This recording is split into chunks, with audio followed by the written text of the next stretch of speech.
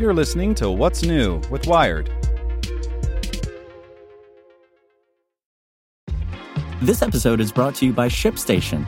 You know, some things take a lot of work, like sending little robots to far-off distant planets. And just as that's challenging, so too is running a successful e-commerce business, especially when there's so much to do. So I want to introduce you all to ShipStation. Now, I love using ShipStation because of its easy-to-use dashboard, which makes managing orders and printing labels a breeze and super smooth. Oh, and the customer service is just out of this world. It's exactly what you need to help grow your business. Sign up for your free 60-day trial at shipstation.com/technews. That's shipstation.com/technews.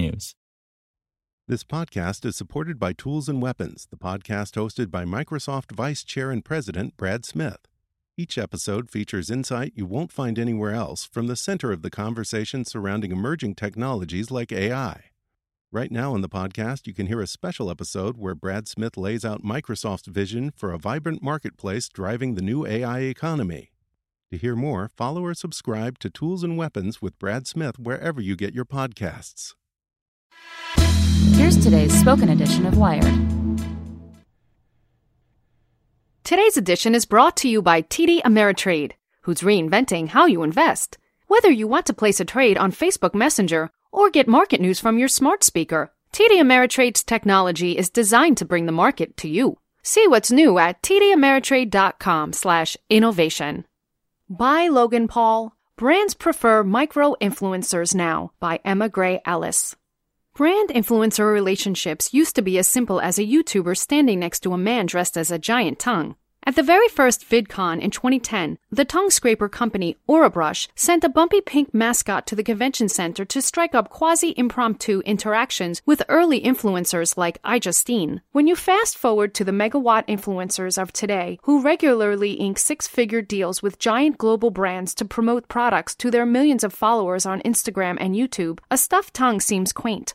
For both brands and influencers, the stakes and risks of partnering are now incredibly high. These relationships often sour, and when brands yank that fire hose of cash away, it's web-wide news. YouTube controversies like PewDiePie's Hitler cosplay, Logan Paul's Suicide Forest misadventure, and beauty guru Laura Lee's racist comments and meme-worthy botched apology reflect badly on the brands that used to line these creators' pockets. These scandalous fallouts have sped up a pivot that was already underway. Endorsements are no longer the sole domain of the broadly popular megawatt star. Instead, companies want to work with the smaller, more niche internet personalities they're calling micro-influencers. Generally speaking, people with followings of about 50,000. Limiting the scope of a potential scandal is only one of the benefits of working with a micro-influencer. Analysts argue that micro-influencers' intimate, engaged communities are more likely to trust and buy what the influencer recommends.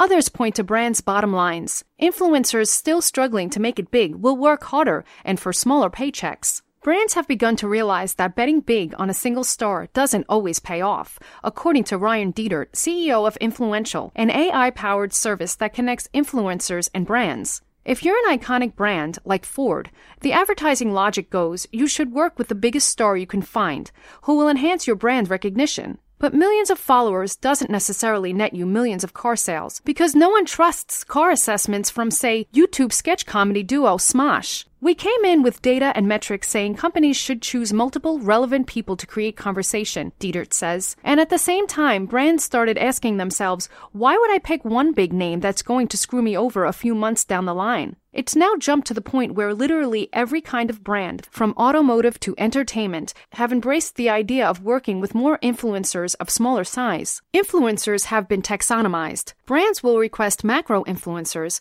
people with a few 100,000 followers, micro-influencers, somewhere between 2,000 and 50,000 followers, or nano-influencers, 2,000 followers or fewer. Micro-influencers are a kind of engagement sweet spot, because engagement is really a wonkish sort of word for emotional attachment and trust. Megastars have superfans, but they also have legions of casual viewers who don't really care what shoes they're wearing or what soda they're drinking.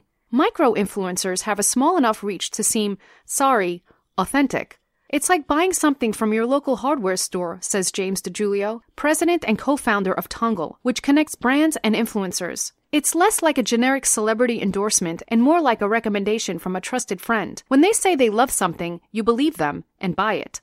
Still, these pairings require precision. It won't work if you ask a new mom with a following of 2,000 other new moms to promote Jewel. So an entire industry designed to uncomplicate connecting the right brands with not just one but many relevant influencers has sprung up. Vidcon hosts speed dating style creator and brand meetups. Tongle works like a reverse Kickstarter. A brand makes a request and some of their 200,000 creators come back with pitches.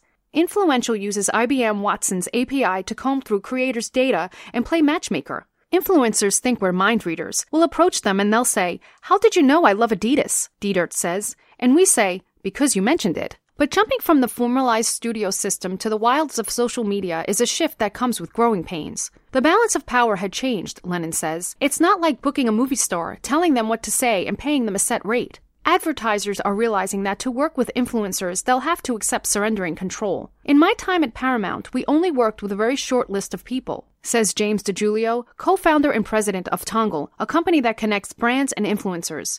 But we're now in the era of mass democratization of tools. You don't need a specific area code to participate in the creative economy, and brands needed to recognize that. All of which seems like a great underdog story, sending brand endorsements to people who actually use and enjoy the brand. But it's also just another yank in the power tug of war. Advertisers are more comfortable with micro-influencers because it's less risk and higher ROI, Lennon said. Micro-influencers are also willing to do more for less and deliver on more of the asks than larger names. Lennon says she often witnesses micro-influencers putting #ad on an unsponsored post in an effort to make themselves seem marketable. So partnering with these smaller players can be a way for brands to cash in on desperation. We pass on so many deals that we know won't work that then get passed on to micro-influencers, she says. Then, when the poorly thought-out plan doesn't work, it's blamed on the platform or the micro-influencer. Still, that failure may point to the way forward. Brands attempting to cash in on creators' audience without considering that they're also buying their personalities hasn't worked. Manipulating smaller creators into doing exactly what they ask doesn't seem sustainable either. Maybe the solution is for brands to fully partner with creators, big and small, who actually suit the company's products, tone, and goals. Lennon thinks that the shift is still a few years out. Buying further into social media marketing means diverting money away from stodgier, more traditional advertising venues. And when influencer marketing budgets do eventually swell, brands will want to work with bigger names again. In the meantime, praise and pity the micro-influencer.